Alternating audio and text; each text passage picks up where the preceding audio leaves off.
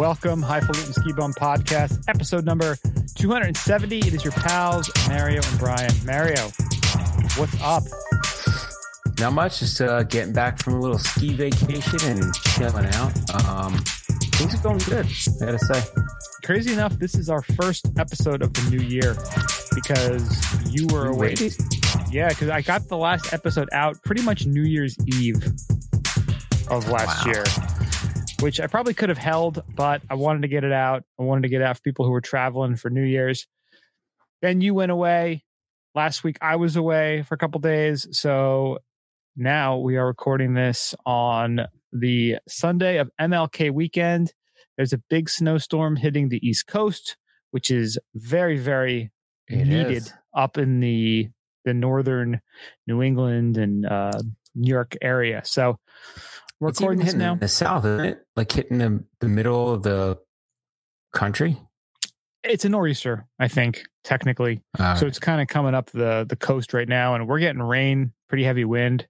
But I'm just below the snow line where I am at the beach here, sadly. But I was looking at the forecasts, and Hunter's looking at like a 5 to 11-ish.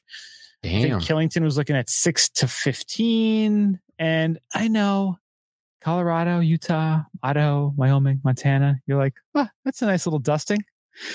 East Coast.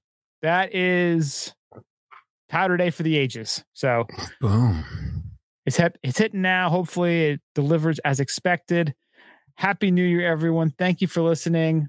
We're talking about Mario's trip to Crested Butte later on, so stay tuned for that in the main topic. Thank you again for listening. We do appreciate it. Check us out, skibumpodcast.com. We're on your favorite podcasting app, so please go rate and subscribe. We're on the socials, Instagram, Twitter, Facebook, Untapped, at Ski Bum Podcast. Send us an email, skibumpodcast@gmail.com. If you need stickers, boom, like these, I got them. You can send them to you. And send us an email or DM us on Instagram. We'll get some out to you. Big shout out and thank you to our sponsors. Plural sponsors. First off, not sure if you know this or not, but you know now, we are back again. Our pals Terracea are back as sponsors again for this season, and we really do appreciate it. Terracea, go to terracea.com, TERRACEA. Big shout out. They've got some premium cold weather solutions. Their mission is to create best-in-class apparel that can be worn in any cold temperature environment, designed with thoughtful features and fit, and always providing the optimum level of performance for whatever you are doing. We also fully believe in the idea that good products can always be made better and strive to constantly improve, refine, and optimize all facets of our products. Go to their website, terracea.com. Use the code TerraceaBum, 15% off.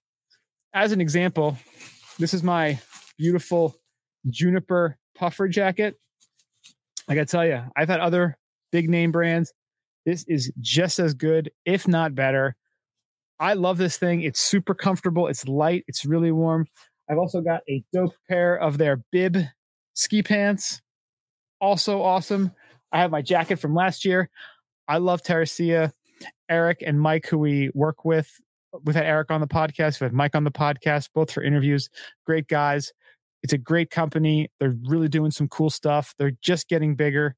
Check them out. Thank you, Terracea. Also, our pals, Paradise Skis, paradiseskis.com. Check them out. They make seriously fun skis. They're all about making skiing as fun as possible, whether that's shredding laps in Hawaiian shirts, bringing the parking lot après, or getting up early to go for that huge backcountry objective. It's our mission to build skis and snowboards that allow our customers to enjoy every single day in the mountains.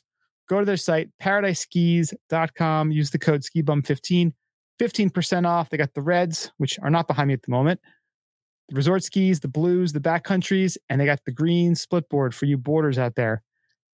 They're making cool stuff. Check them out. Thank you, Paradise Skis. Mario, let's kick it off the way we always do. It's time for Après Today. Après Today is, today there was football on TV, so it was kind of an all-day après, I have to say. Look at you. playoff football going on. Now I'm in Tampa. Everybody's watching at 1. And I actually I just celebrated a birthday this week. That's right. Happy birthday.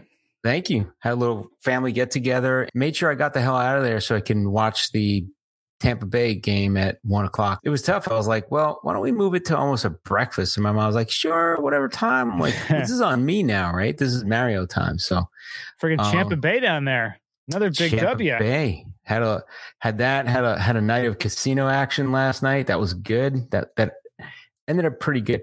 I think our side gig, Brian, will be showing people ways to have as much chance as they can at casinos, because we can do that. Like, I think we legally can now at this point. You think so? I know I was doing my card counting for a while. I had the app. It worked pretty well. Alleged card counting. Alleged card counting. I just played straight up strategy and just whatever. I did pretty well. Walked away. I'm not saying any numbers because I know somebody from the IRS is listening. But let's just say, I'm into the Seminole tribe.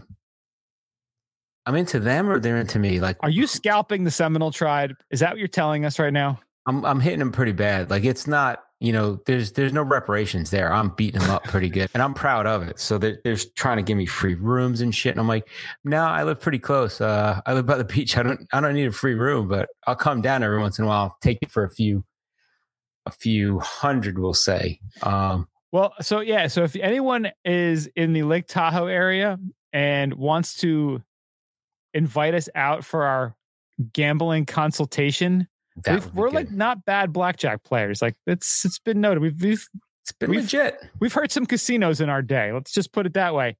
Yeah, we are available. Concierge. Concierge. You talk to people and they're like, "Oh, I don't know how to play blackjack." I'm like, "Yeah, I'm not going to say anything. I go and I play blackjack. That's what I do." Just remember, the jack is black. The jack is black. Oh, we've had our times. We had some fun times, good times and bad times. We've had many stories of casino nights. We used to go a lot. Like that was a big thing for us for a while there. Yeah. Before we started doing the share houses up in Vermont, we were doing a lot of those Pocono trips and we would just kind of make them like casino ski trips. And then we do the biking and Atlantic City trips. That would happen too. Like there's a lot of things that we'd have going on. Yeah. Our buddy Harry. Shout out to Harry. Shout out to Harry. That's awesome. Anyway, so as we get into this, like it's been a good week. Been out praying all day. And I got to say, I got to finish the day off because I'm still on vacation because I have tomorrow off for MLK. It's kind of nice. My wife doesn't have off, so she's kind of sleeping. You get a free day. That's awesome. Free day by myself. Like I might be able to sleep more than I might be able to take a nap in the afternoon. Let's put it that way. So right now I figure why not just push the envelope since it's my birthday weekend and have I got a fucking King Sue for my après. King Sue. Nice. So boy, that's a heavy hitter. Oh yeah. So the Pseudo Sue is pretty damn good. It's an IPA at like 7 something. That's at least a double, isn't it? The King Sue's a double, and that is hopping in at a whopping. I'm going to our favorite Untapped and Beer Advocate. So this is scored a 100 world class. This has a 100 rating on Beer Advocate right now. 100. Which means it could not be improved. It is perfection. It is beer perfection. It's beer perfection. And this is 3,364 ratings. So this is pretty well rated. It's number 65 on the top 100. I gotta say, it's rated 100, but it's only number 65. Yes. So there are other ones. What sort of curve? Is there like honors beer that they're getting like a 5.0 grade point average on their beers? Yeah, I don't know. So this is a 100 world class ranked number 65 out of the 100, maybe average rating 4.58. So I don't exactly know how so their ratings are based on out of 5. So this is a 4.58, but I guess they take the ratings and they do some churning and they say it's in the top 100. So that's why it's world class. Yeah. So in the style, it's ranked number 17. So they have multiple ratings going here. So the score whatever. Bottom line, it's freaking delicious. Wait, which are you looking at? Beer Advocate or This Beer Advocate. Beer Advocate? Okay. So this is a double IPA. It's only whopping in at a 7.8, which I say only, but that's pretty good. Yeah, it's not ridiculous, but it's... Now, I've had this before, and it tastes like a double. Because you try the single, and I got to say the Pseudo Sue, if you could find that one's delicious. And Toppling Goliath, they're out of Iowa, but I believe they brew in Florida, which is why I have a source down here. The Pseudo Sue is one of my favorite because it's not... This tastes like on the double flavor profile. You know how it starts getting a little boozy and a little stronger and a little maltier. Mm-hmm. But it's not quite to that edge where you taste some of them and you're like, wow, this is really kind of boozy and stuff. So it's still very drinkable. I would say crushable, drinkable though. Yeah, there's not very crushable double IPAs. Yeah. So it's got that malty aged flavor to it. Like, tasting notes on it. They're saying, Citra Hop double IPA, say a lot of stuff about, tasting pineapple and Citra. It tastes on the citrus side, but tastes like an aged. It has that I don't know, more of a mature malty finish than something kind of new. And when you have the Pseudo Sue, you taste the opposite of you taste what comes before this. You know what I mean? It's kind of like a great tasting if you do Pseudo Sue and then this one, you're like, oh, I see. It's all the same flavor profile.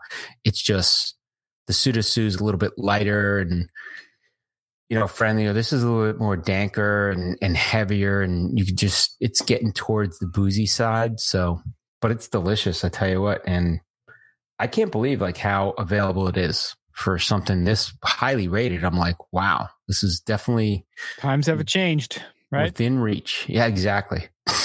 You hear about the meat departments in all the grocery stores being empty. Beer keeps pushing through. We've always got beer. Well, I got this pre-pandemic toilet paper. So I guess you could either get this or toilet paper, maybe. I don't know. Or maybe the beer guy's still driving and the toilet paper guy is not driving anymore. You get beer and a bidet. What do you need toilet paper for? You're good to go. Yeah, so definitely get a bidet. That's a good move, especially in this scenario. These questionable times, yes. All right, what do you got for Après? So I've got a beer that I know that you are a fan of and you've had on the podcast before. I acquired it while I was up in Vermont skiing a few weeks ago. Up at Killington. I mentioned it briefly on our me and Andrea did our podcast in the car coming back home. Yes, that was good. Good old Burlington Beer Company, Creatures of Magic. That's a pretty good one, right? This is a good beer, yeah. The can is unbelievable. It's awesome. Burlington Beer Company just puts out great stuff. So Creatures of Magic is a New England style IPA brewed with Mosaic, Simcoe, Yucano to provide flavors and aromas of melon, blueberry, citrus zest, and pine needles. Nice. Now, there is more than 20% of the grist bill comprised of oat malt and flaked oats for an extra creamy body. I like me some creamy body. That's for damn sure. This is good. I wouldn't call it light, but at 6.5% for an IPA, hazy IPA, it's pretty reasonable. Yeah. I will tell you, this does taste better after skiing. 1,000%. This in a hot tub after skiing, that's where this belongs. That's nice. Its happy place. A basement in New Jersey, it works. It's good, but it's home where it belongs. This is a great après ski beer because 6.5, it's not, it lets you know it's there, but it's not going to knock you on your butt right away either. So that's awesome. It's just tasty and the can is super cool. So I'd highly recommend this if you get your hands on it. Comes in at, solid 4.08 on Untappd. Not crazy. Not, it's not in the top 10 beers of all time, but you know what? Doesn't have to be. Nice. It makes me happy right now. So thank you, Burlington Beer Company. Yummy. Yeah, that's a delicious beer.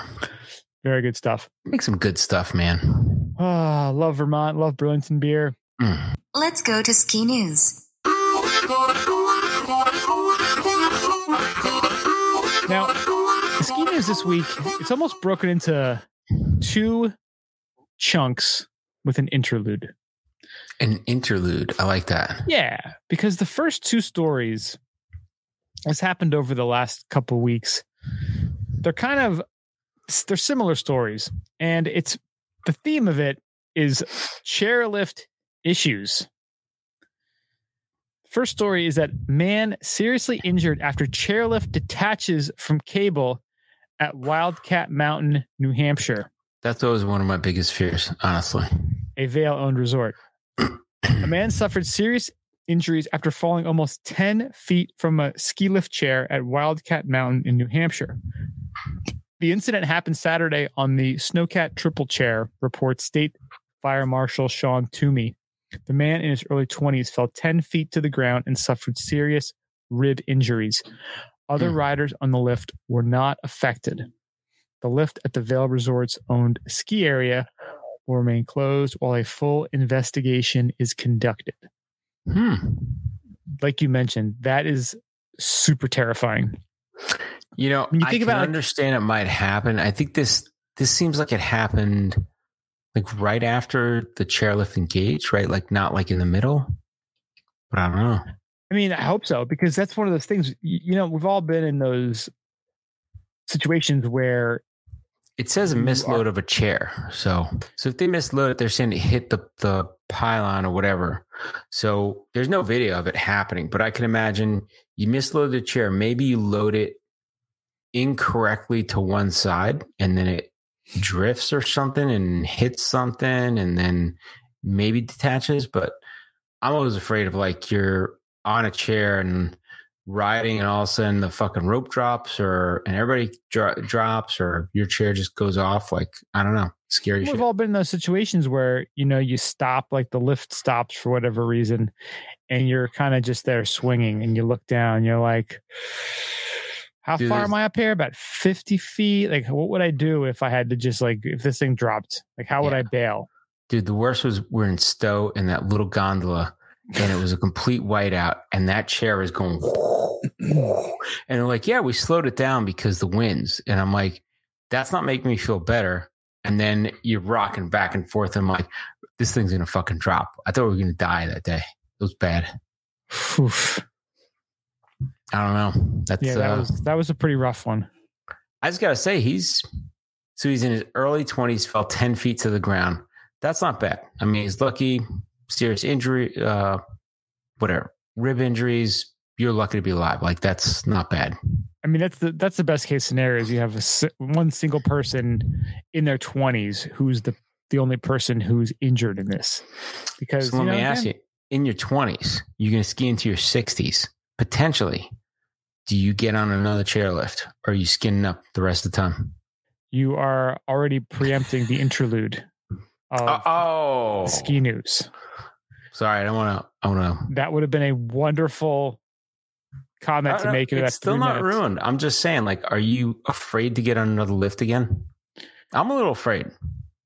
Well, it's just like when you hear about like a plane crash and you're going on a flight. You got to think how many planes take off every single day. That's and true. There's no incidents. How many chairlifts are running all over the planet right now, and there isn't any incidents.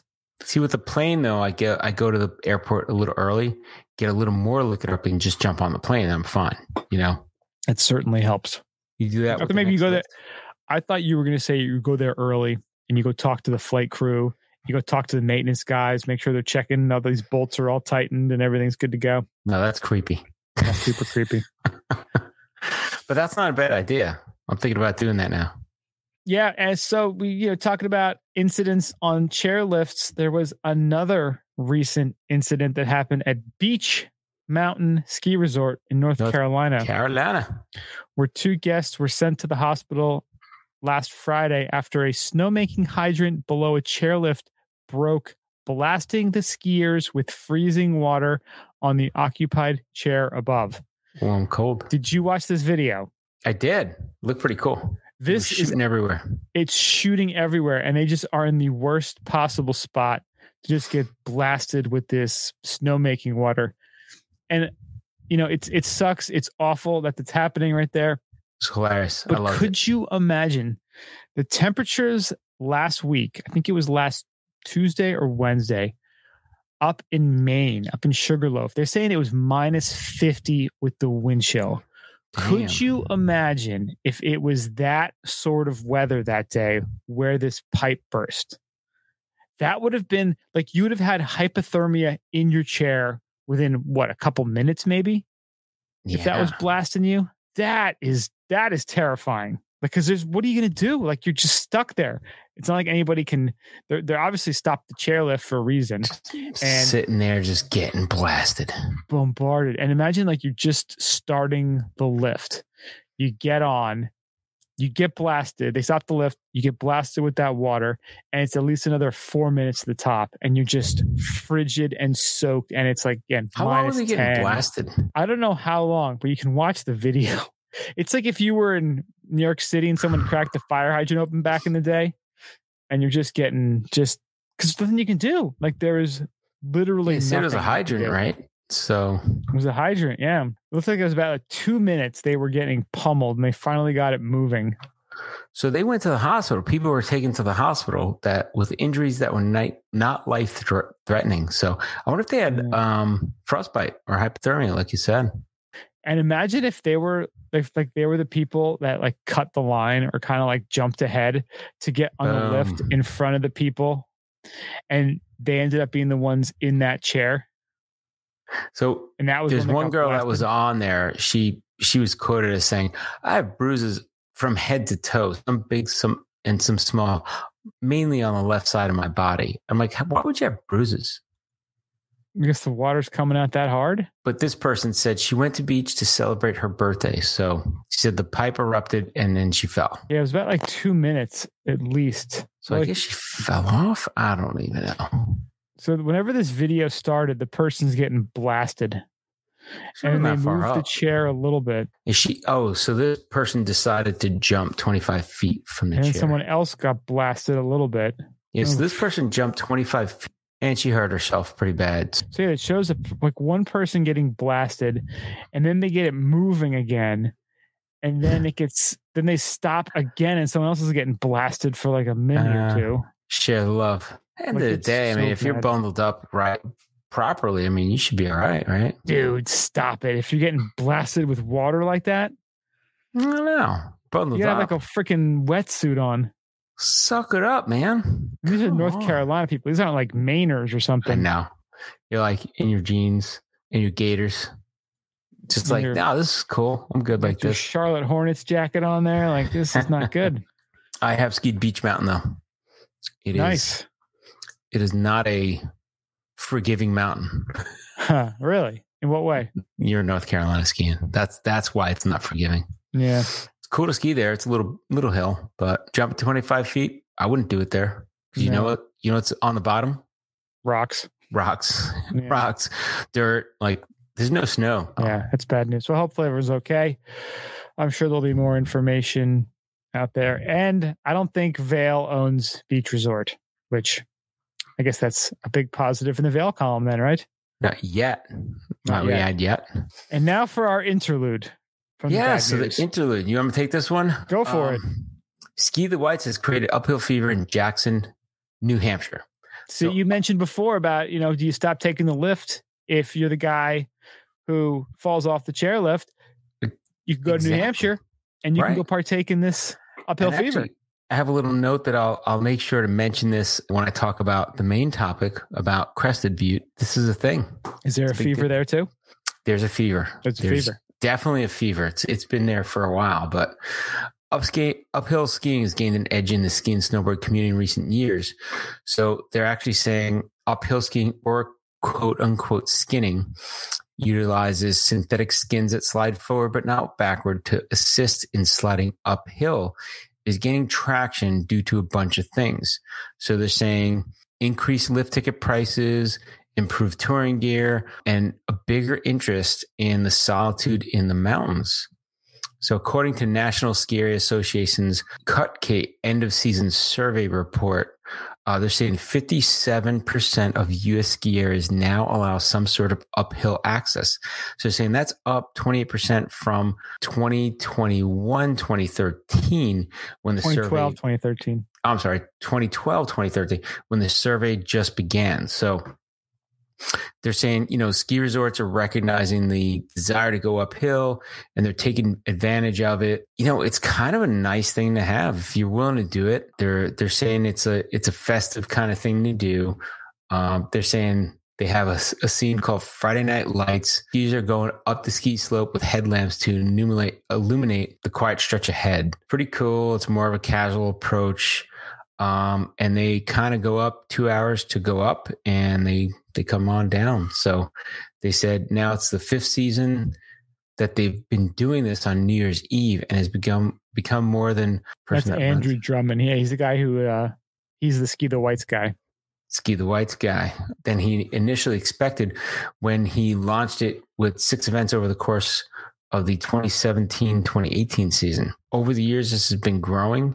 It's a pretty cool thing. They have a race too. So Friday Night Lights, they do every Friday from December through March 31st through March 18th, with the exception of mid-February. And they say they have a bonfire and live music, and they have bands, opera, beers. And they say at 6 p.m. the race starts, and they have these Friday Night Lights. So they have these races every Friday night. They start up, opera is at 7:30. There's a $10 fee to cover the cost, and there's a $70 pass that is available for the season. It's kind of nice. They do a big event for it, and it seems pretty cool. Yeah, it sounds like a really fun time. And one other thing that they do is an event called Last Skier Standing. What they do is each skier has 1 hour to ascend and descend the 1,000 vertical feet to and from the summit. At the beginning of the following hour, the skiers line up before starting their next lap together. With this unique format, only 1 lap is allowed per skier per hour, and the lap must be finished within the same time frame. The process repeats until only one skier is left the victor. Wow. Yeah. That's man standing. I like it. Yeah. It's cool seeing this. And it's cool that, like they mentioned, like things are getting so crowded all over the place. It's really nice where, you're going to get, you're not going to get everyone doing this. That's for sure. These are really the hardcores that are coming out to do this. And they say they get about 150 on average, which is pretty solid. And they're charging $10 for the people or $70 for a season pass. It's kind of showing how, skiing is having to evolve a bit when things get too crowded, when people don't want to deal with the lift lines during the day. What can you do to kind of tweak the formula and still make it really fun, still make it sliding around on snow? Boom. That's is what awesome. They did. Friday Night Lights, doing some skinning uphill, Black Mountain in New Hampshire. This is awesome. I love this. Well, think about it. You got nothing to do at night. You get to go up, beautiful night, see the stars, maybe see the sunset. You go up, hang out, and you come back down. Like it's got to be pretty fun. Yeah. Speaking of not fun, how about if you're this is good actually if you're a Vail employee, I guess. Vail Resorts to offer end of season bonus to hourly employees. Nice. All full-time and part-time hourly employees will be eligible for a $2 an hour bonus. Calling the season incredibly challenging, CEO Kristen Lynch on Monday said employees who stick with Vail Resorts through the end of the season will receive a $2 per hour bonus for all hours worked after January 1st. See, that's nice. That's a great incentive, right? Look at that. What a great company. It is unusual to take these actions in the middle of the season, but this is an unusual season, Lynch told employees in an email. The full payout of the bonus will occur in May. Employees must work through their season end date to be eligible. The bonus is for this season only. Lynch said Vail Resorts will review employee compensation at the end of the season.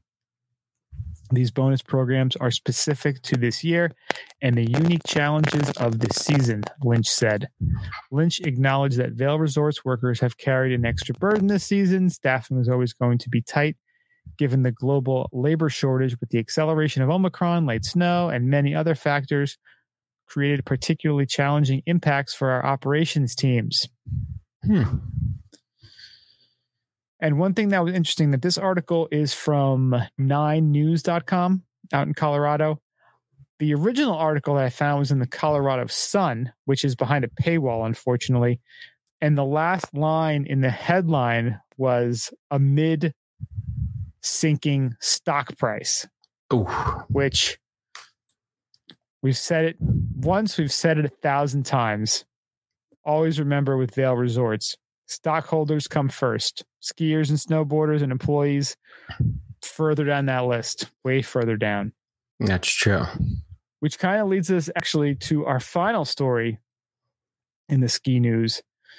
Mario, I don't know if you want to start it or you want me to. I want you to start this. I got a lot of talking to do in the main topic. You do have a lot of talking to do in the main topic because it's pretty much the Mario show. And this is from Tom Clyde, who is a journalist out in Park City, Utah. This is well written too.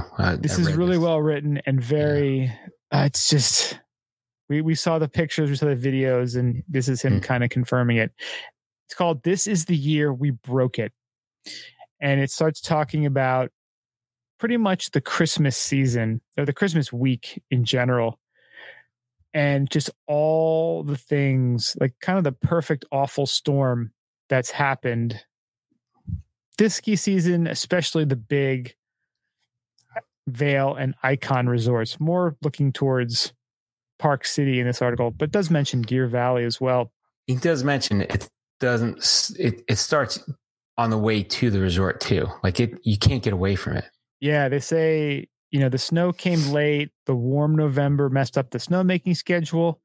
Stuff that normally has a solid base of windproof machine-made snow went into mid-December as bare ground. It got a good dose of natural snow before the wind blew it all to Cheyenne. We'll be dealing with that issue all year. Airline schedules were beginning to fall apart before Christmas, so between uncertain flights and the resurgence of the plague, more people than usual drove this year without snow tires. Shit got real. Traffic was a nightmare. The weather was winter at its best, with lots of snowy days, extreme winds, and snow plowing that seemed behind the curve the whole time. Lots of people missed vacations last year and were determined to take one this year, so demand was up everywhere. In the end, it feels like we had 50,000 people cycle through town who will leave feeling like they didn't have the vacation of a lifetime. The standard excuse is, they're from Texas. They don't know any better. But if they're spending that kind of money on a ski vacation, they are experienced skiers. They know when things aren't working. Even a dog can tell the difference between getting tripped over and getting kicked. Well, think about that this way too, right? So, now I'm in Florida, right? So I actually know a lot of people that are big time skiers that moved from the North or from the Midwest, and they're like, they go on ski vacation. So while people say, they're from Texas or they're from Florida or they're from Alabama, they don't know the difference. Well, the money's moving down here and they still want to go up there to visit. So when they drop big coin on going somewhere, they expect what they expect. You know what I mean? They know what they're looking for. Yeah. Yeah. He has a nice little angry rant here, which I want to read in its exact glory. So what did we learn? Well, for starters, we learned that increasing volume by 47% without adding more lifts, parking, and food service overwhelms the operation to the point of failure. You would think all those MBAs in the Death Star in Bloomfield would have been able to figure that out. Wow. When all those Icon and Epic Pass holders all did exactly what the marketing had enticed them to do, take a quote-unquote free ski vacation over the holidays, the resorts can't deliver on the expectations they created. Lifts closed by thin cover, rough weather, or avalanche danger is part of the game. Lifts closed because there aren't enough lift operators is quite another. And this is where it gets even more interesting. A friend sent a Wall Street analyst report on Vail Resorts stock. He rated it as a sell because the business model of the Epic Pass is creating overcrowding and a poor customer experience that is not pleasing their customers.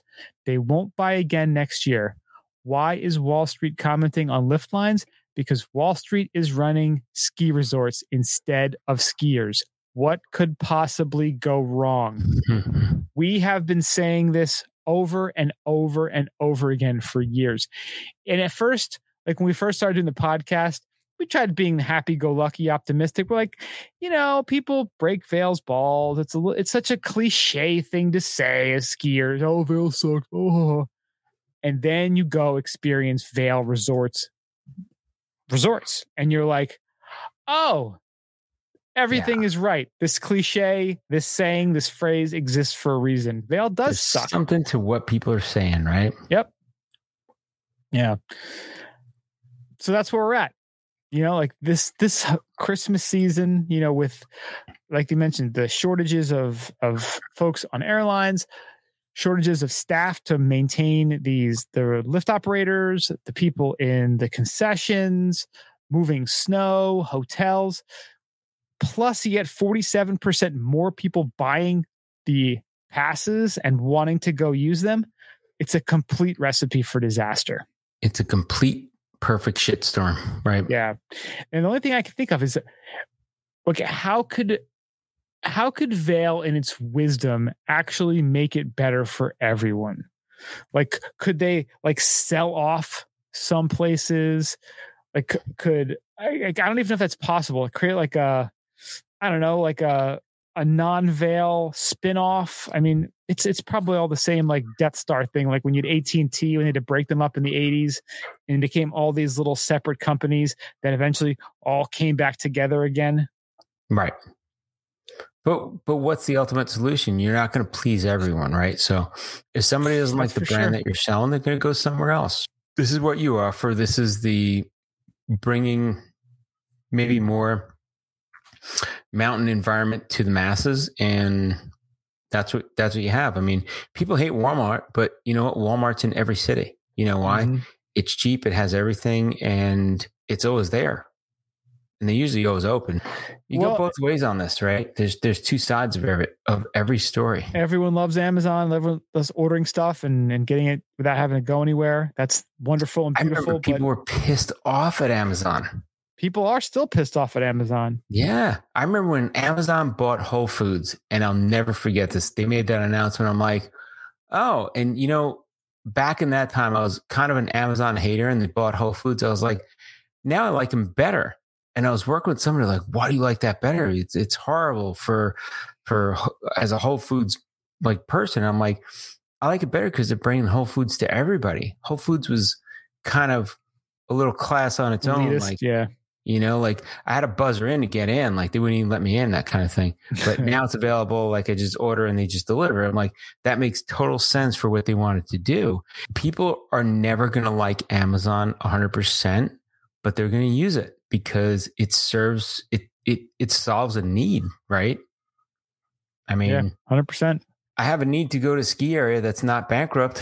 That's another thing, right? And you know what Vail's doing is they're solving that need to not have places go bankrupt when you book a trip there. I mean, yeah, it's kind of important. Sadly, it sort of is, and I go back and forth on it too. Yeah. Well, with that actually gives us a nice interlude into the main topic, because you were just at a particular Vail resort. I was. So Mario, let's hear it. So I went on a wonderful media trip. Thank you to everybody from Vail, from Crested Butte, from NASJA, North American Snow Journalists Association, Snow Sport Journalists Association. So they organized a trip and I went with our buddy Steve. This is going to be probably like 2 or 3 podcasts worth of stuff on Crested Butte because I want to get like Steve in here. We'll talk about some stuff. But I tell you what, giving the overall. So we went to Crested Butte and I've heard about it, never went there. And I tell you what, end of the day, I had a great freaking trip. I got to say, being a flatlander at sea level, going to ski in Colorado is always like ominous because it's so, that altitude always kills me. And we stayed at about 8,300 feet. So anything over 8,000 feet, I know, just, I don't sleep. I get tired, the whole thing. Elevation in the town is 8,885. Yeah. So that's what I was at. And we were right on the mountain. Great trips. We stayed at the Grand Lodge. Like I say, accommodations were good to excellent. Everybody's very nice. So they have, it's got a really good small town feel. So it has a feel. And Steve and I went back and forth on this when we were on the vacation. It was on the trip. It was kind of like Telluride, but only bigger. Not quite like a Whistler or something like that's really big. But the town was really cool. Like not like a Jackson. So it was like a mini Jackson. Take Jackson and Telluride, split the difference. And that's like what it seems, you know? Okay. Yeah, because they always compare Telluride to Crested Butte. Those are kind of in terms of like kind of off the beaten path a little bit, Colorado ski towns. Right. Now, Crested Butte, so like we stayed in the mountain village and then there's the actual town of Crested Butte. They were on a free shuttle back and forth. So 15 minutes, you're back and forth. And they all tell you like, oh, if you missed the last bus coming back up the mountain, you take the drunk taxi, which is, it scoops all the drunks and it drops you off. Just go, man. Just whatever, you know. There's no charge for anything, but, you know, allegedly you may have paid some money. I don't know. We were pretty hammered. I got to say, the town is cool. It's quaint. Everything rolls up. So if you're looking for a party town, this is where you got to like kind of pick and choose where you go, right? So Crested Butte, great skiing. I would say it's a little more family-oriented mountain because it depends what's open, right? So they have the steeps, which is what they call their very steep skiing bowls, all on the upper edge. You got the north face, you got the head wall, and everything up there is called the steeps. They have service from, you know, different lifts and J bars, T bars, the whole thing. And we went on all that, and we even did a hike up one day. So the first day we were there, we did a hike up, Uber day. And if anybody's watching the video, I got like a hole in my lip, and that's from getting too much sun the first day, which you got to put at high altitude, especially you got to put on your sunscreen. And as Bluebird Day, I wasn't thinking because we had a whole debacle with getting there with the airlines, got around that. So if I was planning it again, I would tell everybody, and if you're planning a trip there, look into, if you're not going to drive, you can fly into Denver and it's like a 2.5 hour drive. You can fly into Montrose. I think that's about 1.5 hours. We flew into Gunnison, 20 minutes to a half hour. If you're going to do that, get the mountain shuttle, the Alpine shuttle, I think it's called, whatever. They service all of Colorado, different shuttles. I was hoping on an Uber. Ubers are not to be found right now. Nobody's Ubering. It still relies on people willing to do it. So everybody, there's just no drivers. That's the issue. No drivers. You have Uber, but there's just nobody driving. So they're all driving their own private company shuttle, or they're driving for mountain shuttles or something else, you know? So you're saying if you want to be a ski bum in Crested Butte, you could be an Uber driver and do all right. So we got in, our bags didn't get there. Skis shit was lost. So we're like, all right, I guess it's coming. Really? Yeah, I guess coming on a later flight. So we went over, we talked to some lady at the United Canada. It was really nice. She was like, here's a number for a guy that's driving here. You can call the mountain shuttle. She's like, and if you don't get a ride, like I'll drive you up myself. I was like, wow, to even offer, like, that's pretty awesome, right? So yeah, kudos to her. I think her name is Julie or something, but it was really nice for her to even offer. She's like, oh yeah, my husband we always have the same issues, like people get stuck here, and I guess they both work at the airport. But the guy picked us up for a shit ton of money, like, hey, you want to stop at the grocery store, wherever you want to stop, because we had booked him for an hour, and we rolled up there. We got everything we wanted and got settled in, and you know, we're tracking with the airline, where's our bags? Well, they're coming on a later flight. We're like, okay. And we didn't put two and two together that our buddy Nick that came into town at the last minute, he came in on that late flight. He could have picked up our bags. I was like, oh, damn it. I should have said something, but I was like, I know, I was pissed off, and I was just drinking at that time. So, oh boy. And trying to breathe, like, you know. Yeah. Boozing when you're at don't dwell at the altitude. That really doesn't help too much. So even before I went, I was taking, they said Dramamine and Aleve will help. So 2 days before, I'm taking all that shit, taking zinc, making sure I don't get COVID. Like there's a lot of shit I was taking before even getting on that airplane. And then I get up there, I'm like, okay, the altitude's getting me. Anyway, we get up there. So we're supposed to meet people to go with the next day at like 9 a.m. So breakfast at 8.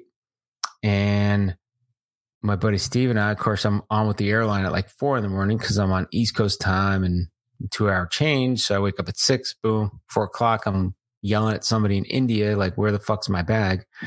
To no avail, because they're like, no, it's not even scheduled to go out. I'm like, all right. So I guess they're like, you can go back to the airport and pick it up. I'm like, you know what? When I get to a destination, I leave the airport. Sometimes I don't have a car, or even if I have a car, I don't want to go back to the airport because you forgot my bag. Deliver the bag and, whatever. So that's the whole airline thing. So where did it get left in Denver or? No. So I flew into Denver, took a connection to Gunnison. So we flew into Gunnison. Right. But where was the stuff left? Gunnison. So it came late though. It didn't make the flight that we were on. Came like 4 hours later, 5 hours later. Okay. In Gunnison. I'm like, but they left it in Denver. Well, yeah, it didn't make our flight. So it made the next flight out, which was like 5 hours later. So anyway, it's in Gunnison. Like, oh yeah, it's in Gunnison now. I'm like, yeah, that's like 5 hours after we were there. So long story short, we called the same guy that took us up to the mountain and we're like, hey, can you pick up our bags first? He's like, sure, I'll pick up your bags. So paid him some money, brought our bags up. Now, if you're an entrepreneur, go to the airport, go to whatever airlines are there and be like, are these bags left? Because I could take them up. Give me like $50 a bag. You would clean up. Well, don't like a lot of places isn't like an airline policy, like if they lose your bag or misroute it, like it's on them to get it to you? Yeah, but that doesn't mean the next day. It should. Eventually they'll get it to you. Right. So that same week, my son went back to school and he didn't get his hockey sticks. So he got them like 2 days later. One of them was broken. So great. So that's great. I don't really care. I need my ski pants and my helmet. Otherwise, I'm going to buy new shit and charge it. But it was also the timing. Like stores don't open till 9. We want to be on the mountain at 9. We had guides taking us around. So I'm like, fuck that. So we paid this guy, grab our bags. They got there 8:30, got everything out, did our quick thing. Boom. Met everybody at 9. Skied the whole place. So what was open when we were there is they just dropped lines on a lot of stuff. One of the places we went, if you look at the map, so we started at the Red Lady Chair almost every day because that's where our hotel was, right? So we started there because we were right at the base area. So we went up, and if you look at, there's Paradise Bowl. So if you look Paradise Bowl and just north of that, there's Headwall. Mm-hmm. So what we did is we skied a whole bunch of other stuff. And then about midday, we're like, you know what? That looks pretty cool too. And nobody's on it. And they're like, yeah, well, it's usually serviced by that high lift. If you look on the top, the high lift, and you could drop down into that head wall. Okay. So that high lift wasn't running. I guess they were still blowing for avalanche. So we decided, hey, let's hike up from the top of Paradise Express. We basically hiked up to like the middle of that part. If you see where Big Chute is, we kind of hiked up there. Okay. And then we ski traversed across and then dropped into the head wall there. Oh, nice. And that was fun as hell. There's nobody on it. It was steep as hell. It was great. It was fun. Just too short. It was like about a 20-minute hike up. And then we skied down. It was pretty fun. So now, is that considered the steeps over there? Yeah. So in the top, so there are, so right there is, and then the north face, if you look to the left of that, left and down on the map, those are all steeps, all these bowls, Spellbound Bowl, Phoenix Bowl. There's tons of bowls. Not all of them are open, but that I believe is the steeps. And then the banana on the top right, the whole Crested Butte Mountain. None of that was open because didn't cover. those are serious chutes. Like you drop into those, and those are chutes that go down. It was too thin cover, and they were blowing, especially on the peak, they were blowing for avalanche right up there. So Okay. none of that stuff is open. But yeah, the steeps, they call it the steeps, and it's like all the double black. And I got to tell you, it's pretty steep. After skiing Jackson, Telluride, those are very steep areas. Kind of some I would say no fall zone. You're kind of, if you fall, you're going down for a while. Yeah. So we did that. The first day we did the head wall. Second day, it snowed about 4 inches before we woke up. And we went out, they dropped the line on International, which is is it a black or double black? I think it's a double black. That's a great run, like all the way down. It's like a downhill run almost, and it was groomed. That was really fun. So we did that to start out, and then we head up to the North Face, and we did the North Face, and we did a bunch of the stuff over there. We did 2 laps on the North Face because we were able to cut the line. People were probably pissed, but we're like, I don't care. We're with guides. We're doing whatever we want. So we did that, and the North Face was great. It's like trees, and we had fresh powder. I mean, we had some really great time over there. And then just seeing so you're in a North Face, and there's a few lines that you look at, and they're like, yeah, that's like an expert line. It's like kind of off the range of like double black. And we're sitting there watching these snowboarders just bop down and then hit this rock and just bomb off this rock and do these aerials. And I'm like, first guy that I saw, I was like, oh, he's dead. And then lands it, and he's like, oh, that was awesome. And I was like, yeah, it was pretty awesome to watch too, So, but that was cool. We did that the second day. And then the third day, we just kind of did a lot of the blues, and we were just, my legs were fried. So we did blues, we did International, we did the blacks and blues. We were black and blue pretty much. So nice. But yeah, if you look on the right, there's that International. Yeah, I see that. There's like the upper International and lower International. Yeah, and there's like Joker, Twister, all those. So they were all bumped up. Like Jokerville, Twister, Crystal, they were all bumped up. And then you could go on part of those and then jump into International. So we were kind of doing a little bit of bumps and jumping into there. We did some bumps here and there. And then just International was fun. Just flew down that thing. So nice. It was a lot of fun. Had a good time. Saw the mountain, went into town. I tell you what, the people that hooked us up with the trip, they were great. Just a lot of good people that helped us out with that. So there's Jess Miller from Vail, Scott Clarkson from Crested Butte, and then Jeff Blumenthal from NASDA. They set up a good trip. Jess was great. She hooked us up with I had demos, so I used my skis, then I used some demos. That was a lot of fun. What did you end up using? So they gave me some Black Ops, some Rosino Black Ops. Okay. And they were fun. I gotta say, they were pretty good. And then I had my DPS skis, which my hybrids, which I like breaking out, but they're a little intimidating. They're great when you got powder, which I broke out for the powder day, and it was a lot of fun.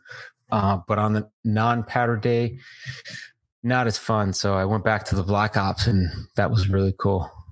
But we went so our guides were Dusty Dyer and Rachel Hartman, and Dusty and Rachel were great. They took us all over the place, and they're legit. They were talking about their experiences and them being a Crested Butte. It's really funny. A lot of people seem to gravitate, even if they leave the area, they come back to Crested Butte because they love the area and the mountain, and it's kind of chill. So Dusty was telling me that it's one of the colder places to ski in Colorado. So the good part of it is it doesn't ice up. And he skied on the East Coast. He skied Killington. We were talking about the ice that you ski out here. And he was like, no, I've skied it all. He was there for a while. And now he travels. He does evaluations and passing of tests of ski instructors. He does clinics internationally. So I'm like, oh, these are legit people. And was that through NASA or through the mountain? Oh, that was from the mountain. So okay. Dusty and Rachel, they work for the mountain as guides and lessons they do. We met the GM Tara Schrodinger. She was great. I tell you what, we hung out with Tara, skied with her for a while, talking to her about the mountain, and she really puts her love into it. One of the big things I noticed, and they started doing with COVID because of the pinch, is everybody's working every job on the mountain. So we hung out with her the one day in the morning, and then the next day we actually on the mountain, we're getting on the lift and we see her scanning tickets. So we're like, all hands on deck. It was just pretty cool. Talked a lot about sustainability, what they're doing for that. And there's more to that. I think that's where I want to have our buddy Steve on, because he was talking to the sustainability manager, Ryan Grote, about what they're doing for sustainability.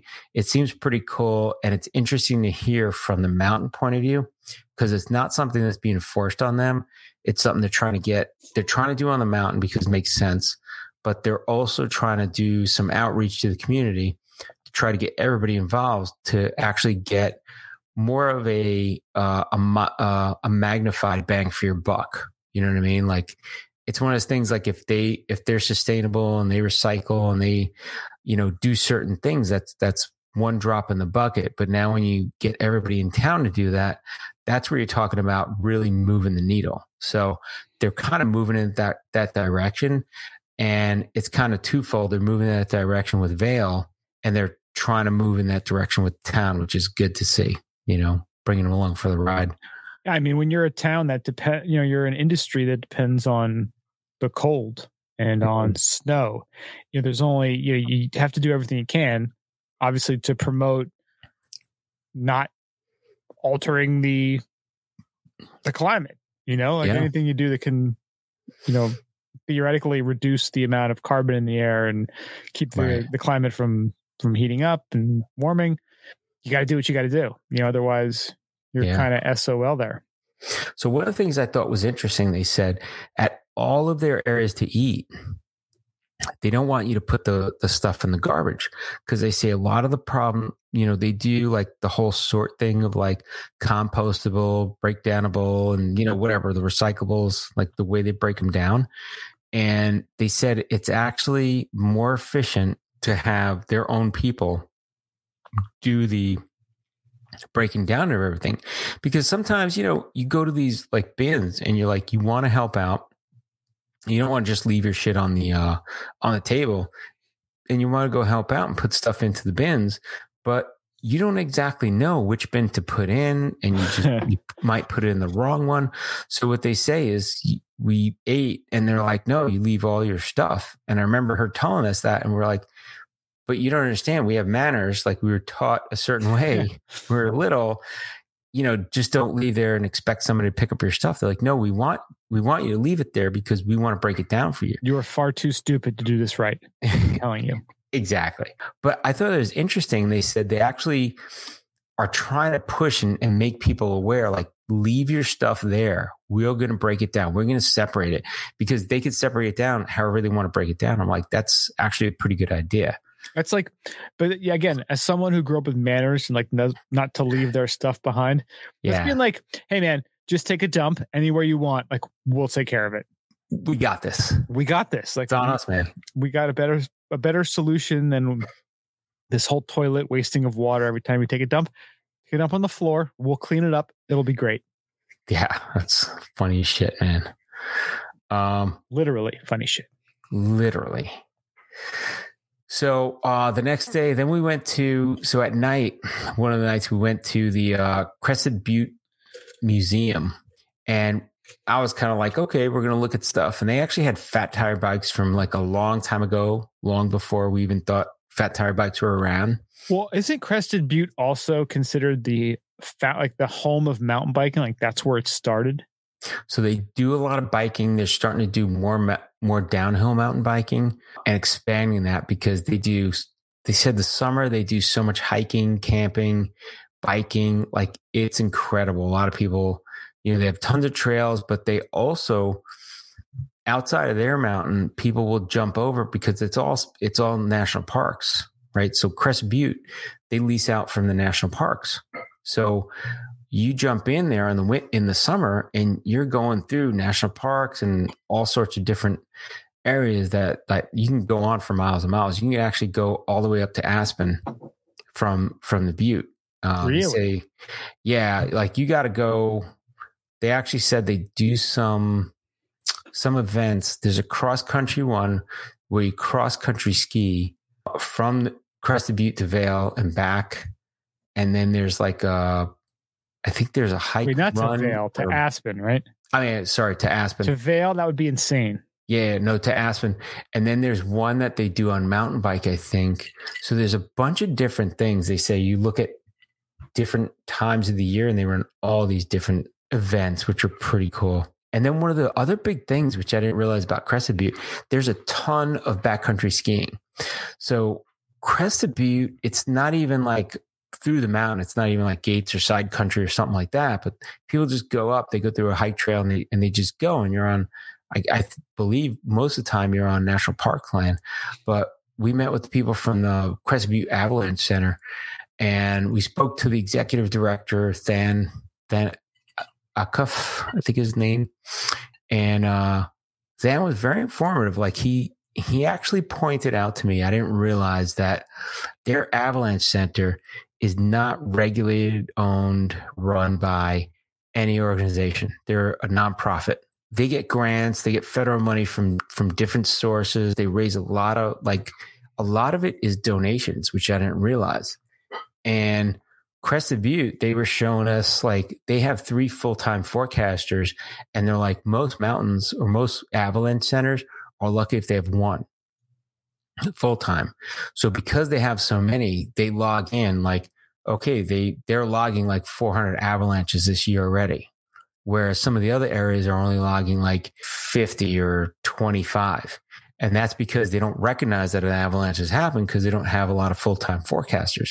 So they'll go out and they're logging all this data, and that data can be used to start plugging in like, okay, well, we see this area is avalanching a lot, even though people aren't getting trapped or noticing, we're showing there's something going on there. So it's kind of cool, like how they're doing that. But they're saying like there's been an increase. I forgot, I have notes on it in another book, but they're actually talking about like a severe increase in people going in the backcountry. They're still saying, because we're asking them like, do you see a problem with the equipment that people are carrying or the deaths being in people that are, novices? And they're like, no, they're still seeing the deaths being a lot of people that have done it for years, a lot of trouble. People have done it for years. They just take it for granted. But one of the things they said, I was surprised. They said, no, we see a lot of people going in with the basics. And again, you got to remember, shovel, probe, and beacon is the basic. But they said what they would like to see is people don't realize you go up. So Than was saying that he goes out in the morning. He'll go out like 7 in the morning, whatever. Like a lot of backcountry will go out. You see him getting bagels, getting, whatever, breakfast, coffee, whatever. And then they go out and they come back. And he's like, well, what I see, which is a little more disturbing, is people go out later and later in the day. So they might go out at 1 o'clock in the afternoon thinking, sun's not set until 5. He's like, but you get on some of these faces and all of a sudden you're shadowed from like 2:30 on. And yeah, if you go out, because he said he goes out with some people that go, light and lean, just to go do a quick up and quick down. And if they get caught in, that shadow hits, they get severely cold. And they're like, you're not prepared for that. So when you go up later, you got to be prepared for being stuck out there, and it getting a little bit cold. He's like, there's some other gear that people don't realize. Like, what happens if you get stuck? You don't have any overnight gear. You don't have, one of those metal blankets like to keep you alive overnight. How many people remember carry a first aid kit? So you go out with your avalanche, gear, your basics, your shovel probe beacon. Do you have a first aid kit? Most people don't. They have the shovel probe beacon. Somebody cuts a finger, or he said he came across somebody that hit a rock. They fell on a rock and they had a gash that was like down to the bone. Well, what are you going to do for that? If you only have your basics, you're like, I could poke my probe in it. That's not going to help. I could shovel some snow on it. Like, what do you want me to do? Like, you realize that you're a caveman out there because you have nothing, So it's one of those things, like, think about how long you're going to be out, where you're going to go. And that was very interesting to me. I think we could dig into that more for future stories too. Yeah. Yeah. It's kind of eye-opening. It's great when you talk to people who are actually there every day and have the real experiences of, what's going on and what they're seeing people doing right and wrong. Because the basics are great, and little they things are the like basics. That, people forget. I mean, the basics. How much does a first aid kit, if you're bringing some gauze, some bandages, like what's that? It's not going to weigh you down. Like that kind of stuff it's enough that it's the risk reward, the trade-off or the extra weight it's completely out the window. Do you have a French press and some coffee? Because I get stuck out there. I want some fucking coffee. Somebody better make that shit for me. There you go. How do you heat up the water though? That's right. You got to have a sterno. See, you got to bring that too. Sterno. Yeah. Bring that. Bring Sterno's a guy with that sterno. Okay. But I thought it was interesting. Like, I never thought about in that respect, like, because he goes out like every day, like him and his buddies, they all go out every day. And he's like, we might do 2 hike ups a day. We start at 7 a.m, do 2 hike ups a day. He's like, but stuff comes up and you get delayed. And then you're like, oh, you don't have this? Like, why don't you have a first aid kit? Why don't you have overnight blanket or something warmer to wear? Like, it happens. You get stuck, Yeah. So I thought that was cool. And then they were talking about Crested Butte Nordic Center, and this girl, Molly Salsa, she's actually the Nordic team head coach at Crested Butte. Oh, cool. She was saying, like, during COVID, they had an explosion of Nordic, desire to go into Nordic. And part of it was driven when COVID hit and nobody could do anything. They decided, let's just open it up. Don't worry about money. Don't worry about it. Just come on down, borrow the gear, go out, do some cross-country skiing just to get out. And they said they had a huge turnout from from Gunnison and from Crested Butte to come in and do Nordic. And now they do some outreach programs. They said there's a lot of, I forgot what there's an Indian tribe or an indigenous people that is actually moving into Crested Butte, and there's more and more of them coming. I forgot the name of them. I'll have to go through my notes. They started doing outreach because they're like, these people that don't necessarily have the means to do it and get into the sport, they're actually getting into the sport. And it's pretty cool to see, that outreach, and it's a whole community, and everybody in the community loves it. We even met one of the waitresses at the Elevation Hotel, which is also on the mountain. She was actually telling us, she's like, this is a pretty cool place. She's like, I decided to go into this. She's like, they pay me, I forgot what they said per week. And then she has a hotel room for something like $250 a month. And they give her a lift ticket and food. And she just worked her ass off. I'm like, that's a great deal. It's not bad. They definitely do have, when we were talking to people from the chamber during the trip, they definitely do have the same problem every mountain's having, where you don't have enough affordable housing for your workers, for, what are you going to do? Have them in Gunnison? Well, Gunnison's a half hour away. If you have a snowstorm, you're at a disadvantage, because now you can't even get your workers to your mountain. They're pissed off because they can't get there. Like, everybody's just hurt in that whole scenario. So they're trying to find ways to do something for affordable housing, but it's tough because they don't have a lot of land. They're almost at the point of like a Telluride where they're maxing out the land. Because of all the national park that they can't really build on, right? Well, it's national park, and then there's giant land grants and just landowners around there that are like, we're holding on to our land. We don't want to develop it. I mean, there's one, we're on the backside of the mountain, and we're looking at, like, we're getting on a lift, and we're looking at this river, and across the river, there's a like huge area. And they're like, yeah, that's all land that's owned by one rancher, but he doesn't want any public access to it. I'm like, what do you mean? You can't, like, he wouldn't have a bike trail or something for somebody to go through? Like, no, he doesn't want public access to that land at all, you know? And they're like, it's not that he's doing it just to be the landowner. He doesn't want to see it disturbed. I'm like, that's pretty cool. Think about it. Sucks for Crested Butte, but pretty cool that it keeps it nice and, untouched around. So, yeah. And then the town, I think we can get into it, Steve, in another podcast, but, restaurants are pretty good, great food. They had a lot of wild game, a few fancy restaurants, and then everything else was kind of like pizza, burgers, and, normal stuff. A lot of cool, chill places to like go and listen to music and stuff like that. Whole town, pretty much count on it closing up around 9 p.m. And then there's a few spots that are, collegey, just normally, just for the locals. Yeah, everybody floating in and out that are open a little bit later, maybe till like, I don't know, 12 or 1.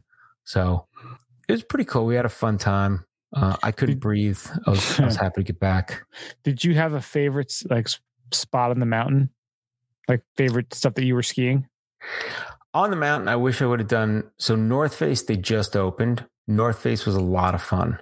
I could see doing that a little bit more. It was intimidating. So that's just it. Like if I was by myself or like we were together, we didn't know the mountain, I'd be intimidated to do North Face by myself. With the guide, I was like, okay, let's drop this thing. You're gonna guide us into stuff. Stormy. You're gonna guide us into stuff that we can get to. There's Stormy. There's Stormy. He's popping his little head up. He's like, what's up, everybody? Stormy, you say hi. He's like, what's up, everyone? Aw.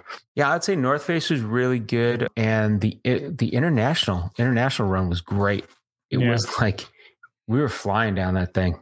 And all the other terrain, I was surprised. I would say for as difficult as those steeps are and as challenging as they are, everything else in the place was more family oriented, blues and greens, like nice, easy cruising, groomed out. Like it was nice. I gotta say, wasn't too challenging. So I could see doing like a family vacation. People don't want to go by the black runs. Stay away from plenty of like blue and green terrain to hit. So very nice. Yeah, it was a very good trip. I was surprised to see it. Seemed a little remote to get to. Like I said, you gotta do Gunnison, half hour, Denver 2.5, and well, that's sort of the nice thing about it is that like you get all the Route 70 places, like the Vale, the Breckenridge, all those places that everyone drives out to from Denver and Boulder. Yeah, a place like this, like Telluride, they're further off the beaten path, makes them a little more special, a little more, like you said, a little more remote. Yeah. Now it was definitely a great trip. How would you compare it to Telluride in terms of the mountain and the town? And so mountain town, I would say Telluride has the advantage. I'd say advantage Telluride. Reason being, town was nice and compact, a little livelier. And I got to say, Telluride had some more difficult terrain. It was a little more interesting. Crested Butte, I think if you want to do a little more backcountry or advanced terrain that feels like backcountry, Crested Butte's right in the wheelhouse there. And I would say it's not as lively as Telluride, but definitely cool town. Opry is Opry. It's not anything wild or anything like that. So it's kind of cool. Definitely an old minor town. It's a historic town. So like you can't just drop a building and put a new one up. Did you have any dinner spots that really stood out for you? So, dinner spot that stuck out. I mean, we went to one place, it was the Dogwood, and they had tapas. They had like, small plates and stuff. That was good, but we kind of went there like looking for a meal. And that was kind of a wrong assumption because it was a great cocktail bar with small plates and it lived up to that name. There was, I think it's called Prime in town. I didn't go there. Your buddy Nick went there and he had a great elk steak there. Oh, so the language, like elk, beef, like the whole thing. And that place was legit, but you're talking about 67, 80 bucks, probably like 60 to 70 bucks for like an elk steak. Didn't you just take down the whole Seminole tribe with your big casino win? I did, but You I'm couldn't afford a frugal. fancy steak. I'm a frugal guy. You are just you're a walking hypocrisy there. But I tell you what, we had some legit food. They had the social, was it social or community social? I forgot the name of it. That was pretty good. Did you go to Backcountry Cannabis? Did not go. Where was that? I just remember it's definitely in Crested Butte, and son of a bitch. It's by the ice skating rink, by the ice rink over on Bellevue, I think, and 4th Bellevue. Oh, I probably walked right by it and didn't realize. By the Irwin Brewing Company. The Irwin, I didn't even see the Irwin Brewing Company. Yeah, it's a little off the beaten path. But I just remember like seeing that one time, looking up like a bunch of just at the town and looking at, what dispensers there. And I was like, Backcountry Cannabis. Like, I love that name. Damn, it's right there. And when Backcountry was suing everybody with Backcountry in their name, that was one of the first other companies I thought of was poor Backcountry Cannabis having to hire lawyers. They're just trying to smell some weed in Crested Butte and big fancy Park City, Utah Backcountry is like, we're going to sue everybody with this. See, we probably could have walked there because we didn't even walk there. Everything was on Elk Avenue. See, we basically just stayed on Elk Avenue and cruised up and down. Okay. Big Mine, Ice Arena. We didn't see any of that. None of that stuff, huh? Son of a bitch. A lot of good stuff. Google. A lot of good stuff. I missed a lot of stuff. I have to go back.